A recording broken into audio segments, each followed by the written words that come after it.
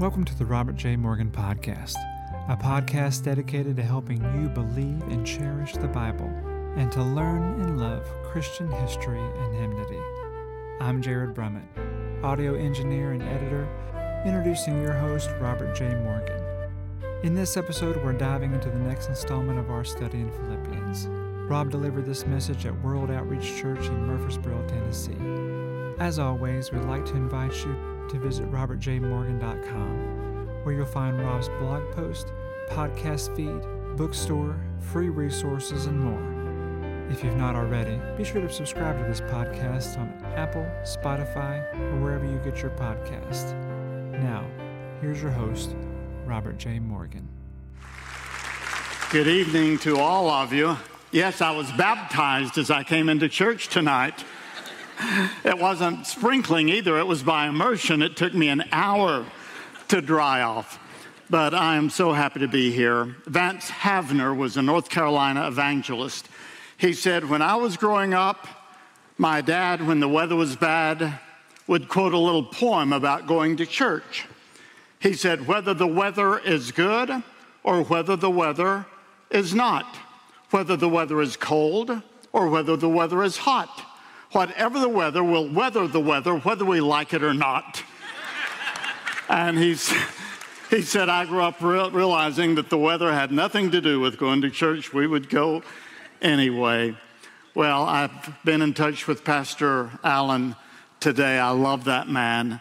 And I'm so honored that he would ask me again to be here and to share with you.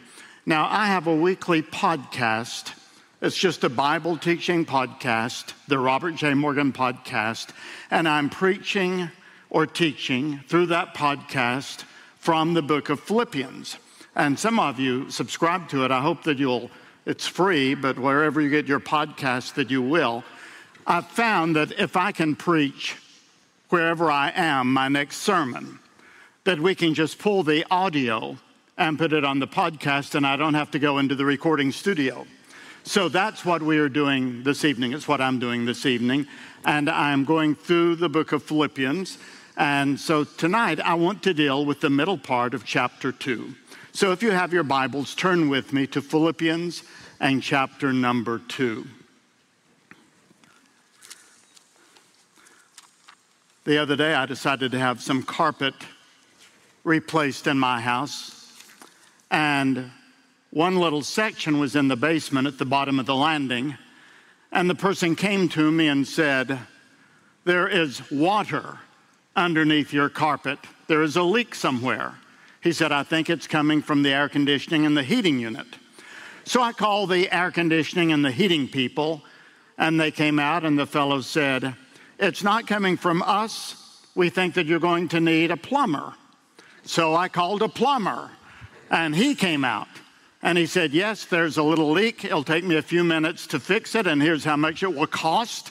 And I fell over when he told me how much it was actually going to be.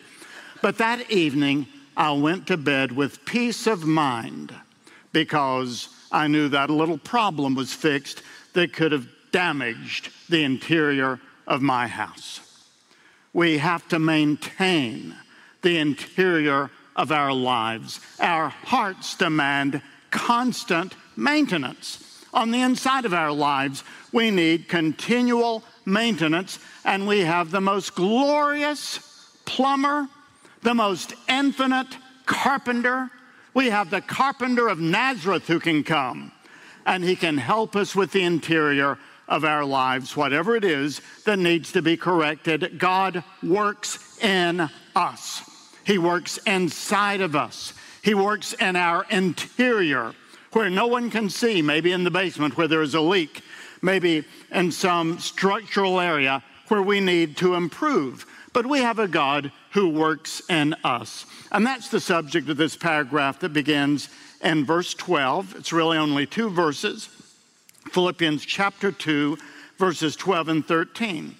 The writer Paul says, therefore, my friends, as you have always obeyed, not only in my presence, but now much more in my absence, continue to work out your salvation with fear and trembling, for it is God who works in you to will and to act in order to fulfill his good purpose.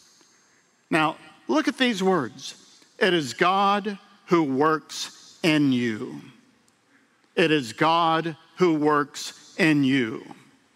That's a very personal word from the Lord to you. You need someone to work in you. You need someone to come and do some renovation. We all do. It is God who works in us. And I went through the New Testament looking for this phrase about God working in us. There's sort of, you can think of it as cross-references to this verse in Philippians chapter 2, verse 13. And I found several other verses I want to show you. First of all, in chapter 1 of the same book, Philippians 1:6, it says, being confident of this, that he who began a good work in you will carry it on to completion until the day of Christ Jesus. In other words, God began a good work in you on the moment that you responded to the gospel. Now, Paul was writing here to the Philippian church, and the founding of the church in Philippi is recorded for us in the book of Acts in chapter 16. Paul and Silas, Luke and Timothy went into this great Roman city in northeast Greece, and there they began to share the gospel, and a business lady named Lydia responded. It says the Lord opened her heart, and she responded to the message. And then there were others, and God began doing a work in that city by doing a work in their individual lives. The Lord is going to do a work in our country and in our state and in our cities as he does the work in our individual lives. He began something with us, and he begins it when we receive his message. I mean, there is something glorious about saying, dear Lord, I am no longer going to be in charge of my own life. I want to have you to take over my life. From this point on, I want to give everything to you.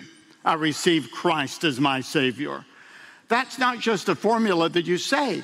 That is a powerful internal reaction that begins to take place in your life. It really is a chain reaction, but God begins to do a good work in you. And he who has begun to do a good work in you will carry it on to completion. Secondly, he is working inside of you with all of the energy of Jesus Christ. Colossians chapter 1 and verse 28. He is the one we proclaim, admonishing and teaching everyone with all wisdom, so that we may present everyone fully mature in Christ. To this end, I strenuously contend with all the energy that Christ so powerfully works in me. The Lord works in you, and it is with tremendous energy. It's not just a AAA battery. It is 1 billion kilowatts of energy that surges into your life by the power of Christ, and he surges through you. And when you come to the Lord Jesus, there should be an enthusiasm and a joy that you've never had before. And the enthusiasm and the joy gives you strength, and you begin to recognize, I am not living in my own strength anymore. I am living in the strength of the one who died for me and rose again, and who has conveyed his strength into my life by means of the Holy Spirit. It is the Lord who energetically is working in my life. That's a tremendous thing to begin to realize. And thirdly, God is working in you by his Spirit. Look at 2 Thessalonians chapter 2 and verse 13. God chose you as first fruits to be saved through the sanctifying work of the Spirit. Now, the word sanctifying is a Bible word. It simply means that the Lord intends for us to become more and more like the Lord Jesus Christ in our attitudes, our behavior, our reactions, our perspective, our mentality, our opinions in life. And he does this by means of his Holy Spirit. I talked about this the last time that I was here. The Lord Jesus did the Father's will and the power of the Holy Spirit. And he said, just as the Father sent me, now I am sending you. And he sent down his Holy Spirit to live within us so that the life we live is not our life, it is his life which he is now living in us by means of the Holy Spirit, who is surging through us with dramatic and dynamic energy. This is the great secret of the Christian life. You don't have to do it on your own. As you are yielded to the Lord and living with him in faith and obedience, he does it through you, and there is this sanctifying work of the Holy Spirit going on in your life. And then fourthly, God is working inside of you by his word. It says in 1 Thessalonians chapter 2 and verse 13. And we also thank God continually, because when you received the word of God, which you heard from us, you accepted it, not as a word of a human word, but as it actually is the word of God, which is indeed at work inside of you. The word of God is indeed inside of you. Now begin putting all of this together. God is working in you. He began working in you when you received Christ as Savior, and the one who began a good work in you is going to complete it. He is working within you with all of the energy of Christ. He is working within you by the power of the Holy Spirit, and he is working in your life through the power of his word, which is not just a human word, but it's a word from heaven, a word from God.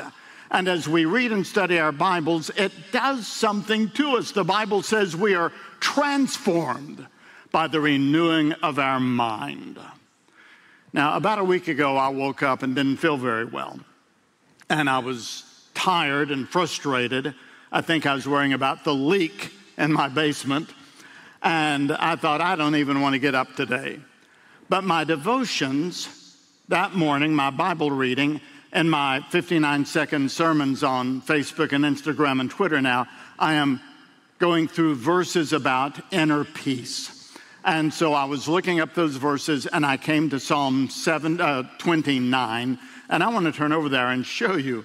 This was all I needed to change my attitude for the day. I began reading Psalm 129, and it is about the voice of the Lord. You know, the Lord conveys his power by his voice. He spoke and said, "Let there be light." And the power of his spoken word created light throughout the universe. It was with his word that he created all of the stars and the planets and all that there is. It was with his word that he gave the predictions and the prophecies of Old Testament days. It was with his word Lazarus came forth, that the dead man rose to life. It's going to be with his shout when he comes again that we'll be resurrected. The voice of the Lord is very powerful. So Psalm 29 says in verse 3, "The voice of the Lord is over the waters, the God of glory thunders." And the translation I was using that day said it echoes. And verse 4, "The voice of the Lord is powerful. The voice of the Lord is majestic." Verse 5, "The voice of the Lord breaks the cedars." Verse 8, "The voice of the Lord shakes the desert."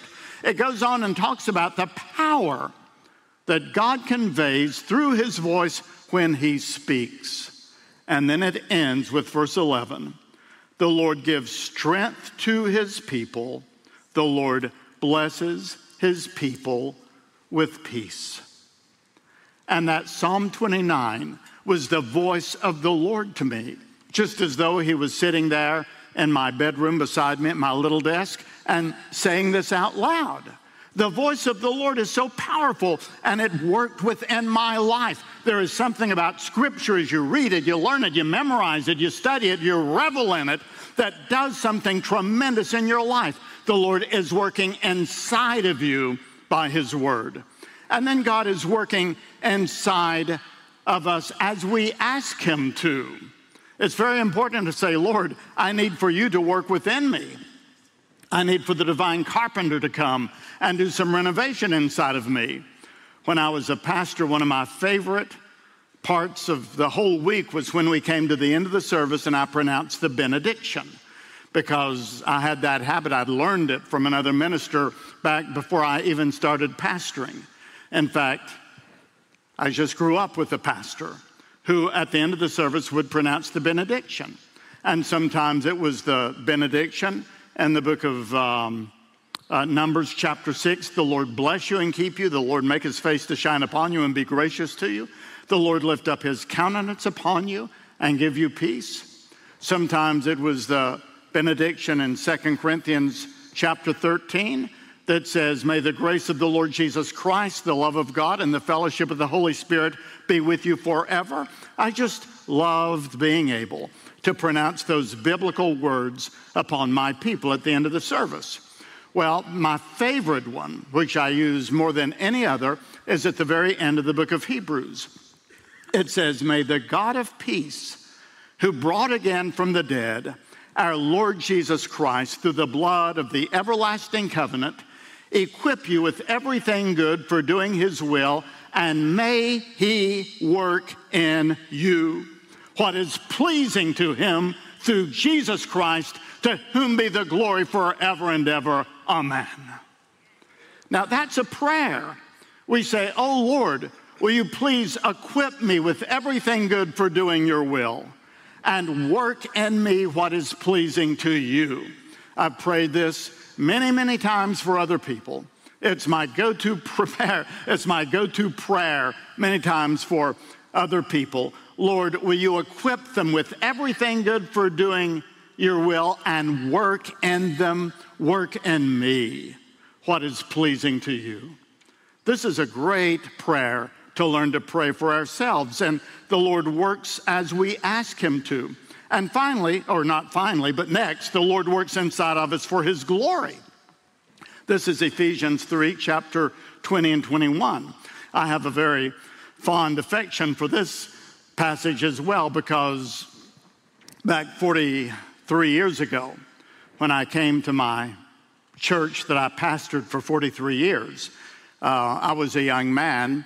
They were having their 25th anniversary as a church, and they told me the first thing we want you to do is to help us plan an anniversary for our 25th, a service for our 25th anniversary, a silver celebration for the establishing of our church. Will be 25 years old.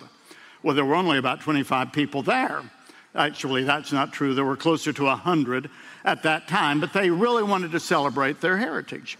And so we chose this passage as our theme, and especially the phrase, unto him be glory in the church.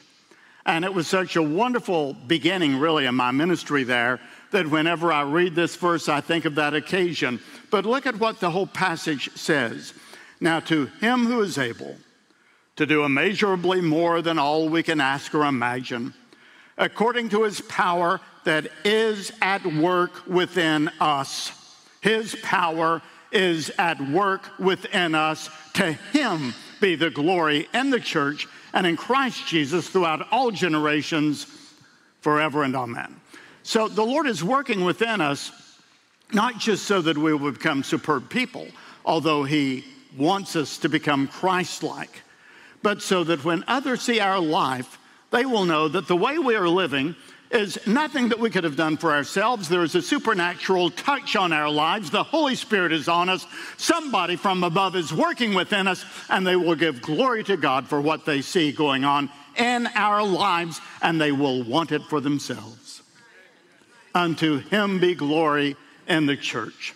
So he is working in us for his glory. And finally, he is working inside of us to give us both the desire and the ability, to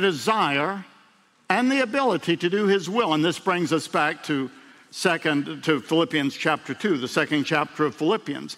It says, it is God who works within you both to will and to act in order to fulfill his good purpose. The older translations say to will and to do. Now, some people want to achieve something, but they don't have the ability. Some people have the ability to achieve something, but they don't have the desire. If we're going to be what the Lord wants us to be, and it says later in this passage, that's going to be lights in the world, like stars in the dark sky, then we have got to both want to and have the ability to do that. And we don't have either one in our own selves. It is God in His grace that gives us the desire to follow Christ and to live for Him. And it is God in His grace who then gives us the ability to fulfill that for which He has given us the desire. He wants us to both will and to do. We cannot either will or do, and so He does both of them on our behalf as He works within us. Now, put all of this together. This is a tremendous teaching in the Bible. God works inside of us. He began a good work on the day that we responded to the gospel. He is working powerfully within us with all of the energy of Christ. He is working through the sanctifying power of the Holy Spirit within us. He is working within us by the Word of God. He is working within us as we ask Him to work what is pleasing to Him. He is working within us for His glory, and He is working inside of us to enable that we will perpetually and perennially have both the will and the ability to do His good will, to live for Him, and to be like stars in the black sky, so this world will know that there is light in this dark universe. That's the teaching of God's working within us. Now, here's the other side of it. The commandment here in this passage is that we must work out what God is working in. We must work out what God is working in. I mean, that's exactly what it says here. Therefore, dear friends, as you have always obeyed, not only in my presence, but now much more in my absence, continue to work out your salvation with fear and trembling, for it is God who works in you. Now, this obviously doesn't mean that we work for our salvation. We work out our salvation.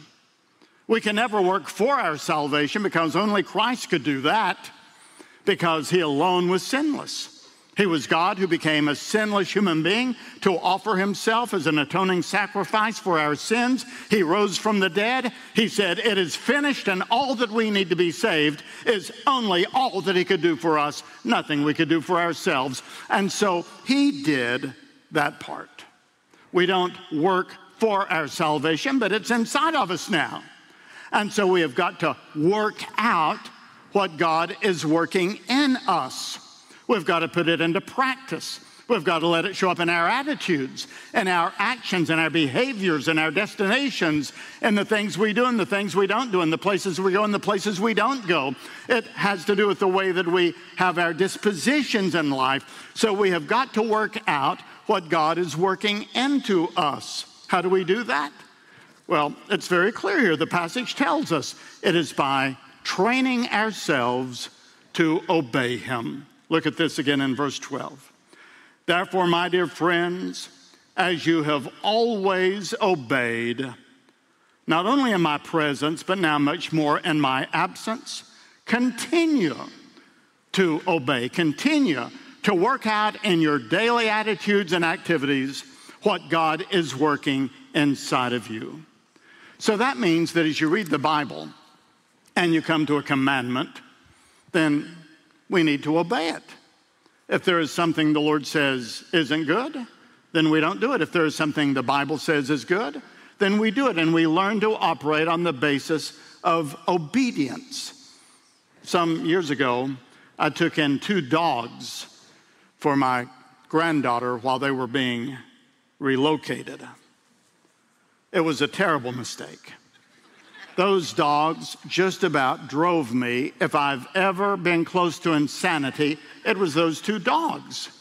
They had no sense of obedience, no sense of training. You couldn't contain them. They would run off. I'd be running after them up and down the streets and through our community. I'd get in my car and try to chase them down. And then when I did have them corralled, they were so destructive. You just cannot have dogs or children that are disobedient. We need to learn the importance of obedience. The Lord has a hard time with His children who refuse or neglect to obey Him. Obedience to the Lord is the supreme obligation of those who walk by faith. We trust and obey, for there's no other way to live happily in Jesus but to trust and obey. And it says we do it with fear and trembling. Now, that's a very unusual phrase. Commentators have tried to figure out what Paul is saying. Therefore, my dear friends, as you have always obeyed, not only in my presence, but now much more in my absence, continue to work out your salvation with fear and trembling. But this is a phrase in the Bible that simply means the awe and reverence we should have at the majesty and the high position of God, who, as he has just told us in an earlier portion of this chapter, is exalted above every name that is in heaven and on earth and under the earth, and to whom every knee will bow in obedience. The Lord is so high and so exalted, so majestic and so wonderful, that if we were not to have a sense of breathtaking awe before him, then there'd be something wrong with us. And so because we respect and revere his majesty so much, we obey him with healthy fear and trembling. And then we do it without complaining. Let's read it again. Therefore, my dear friends, as you have always obeyed, not only in my presence, but now much more in my absence, continue to work out your salvation with fear and trembling, for it is God who works in you to will and to act, to fulfill his good pleasure. Do everything without grumbling or arguing, so that you may become blameless and pure, children of God without fault in a wicked and crooked generation. Now, let me bring it all together for you here, because what Paul is saying, what the Lord is saying to us here, is very important. The body of the book of Philippians, the main part of the book, the greatest corpus or substance to this book, begins in chapter 1, verse 27, and goes to chapter 2, verse 18. And this is what Paul says: whatever happens, whether I'm set free or whether I'm executed, because he is writing this facing a trial for his Christian faith.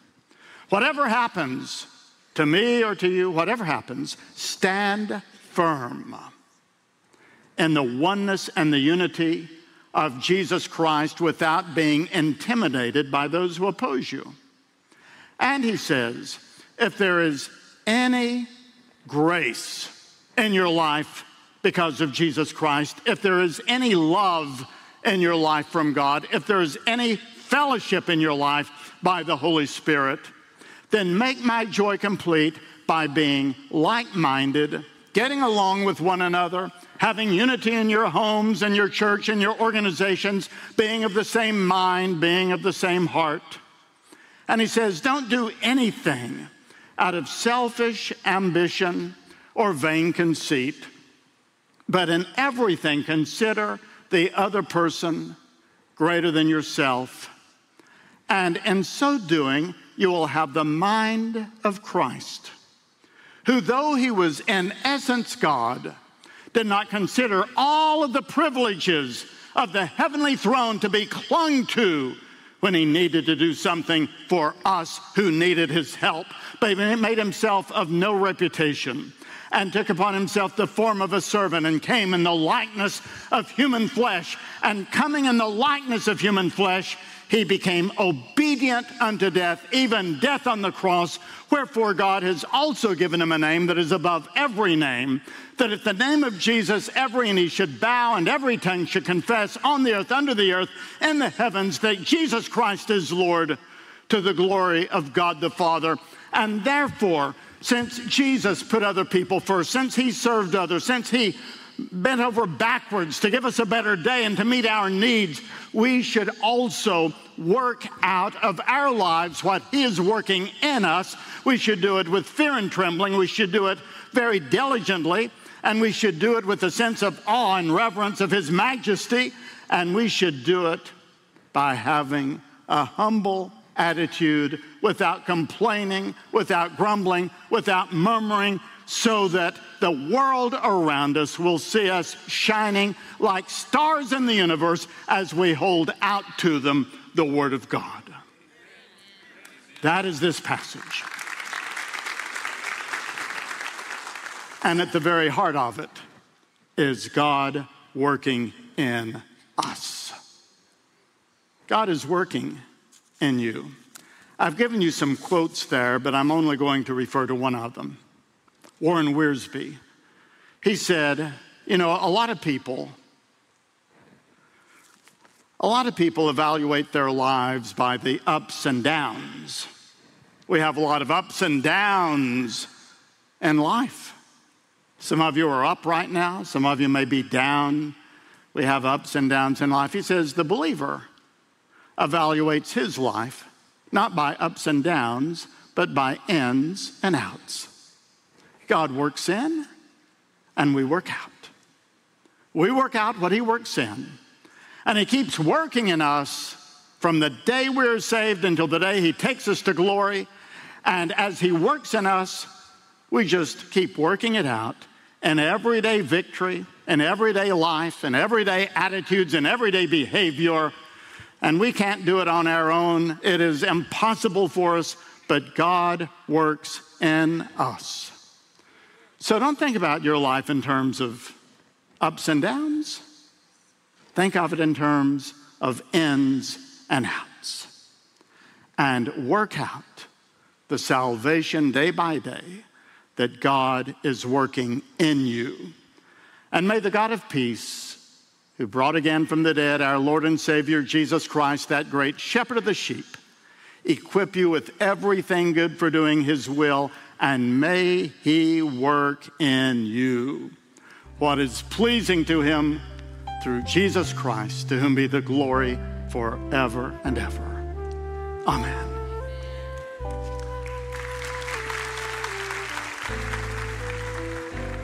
Well, thanks for digging into the riches of the Bible with me, and I hope that you'll share this podcast with a friend. This episode was produced by Joshua Rowe and the marketing company Clearly Media. Audio editing is done by Jared Brummett. Print editing and blog posting by Sherry Anderson and Luke Tyler, and music by Jordan Davis and Elijah Rowe. Thank you for listening, everyone, and may God be with you until we meet again.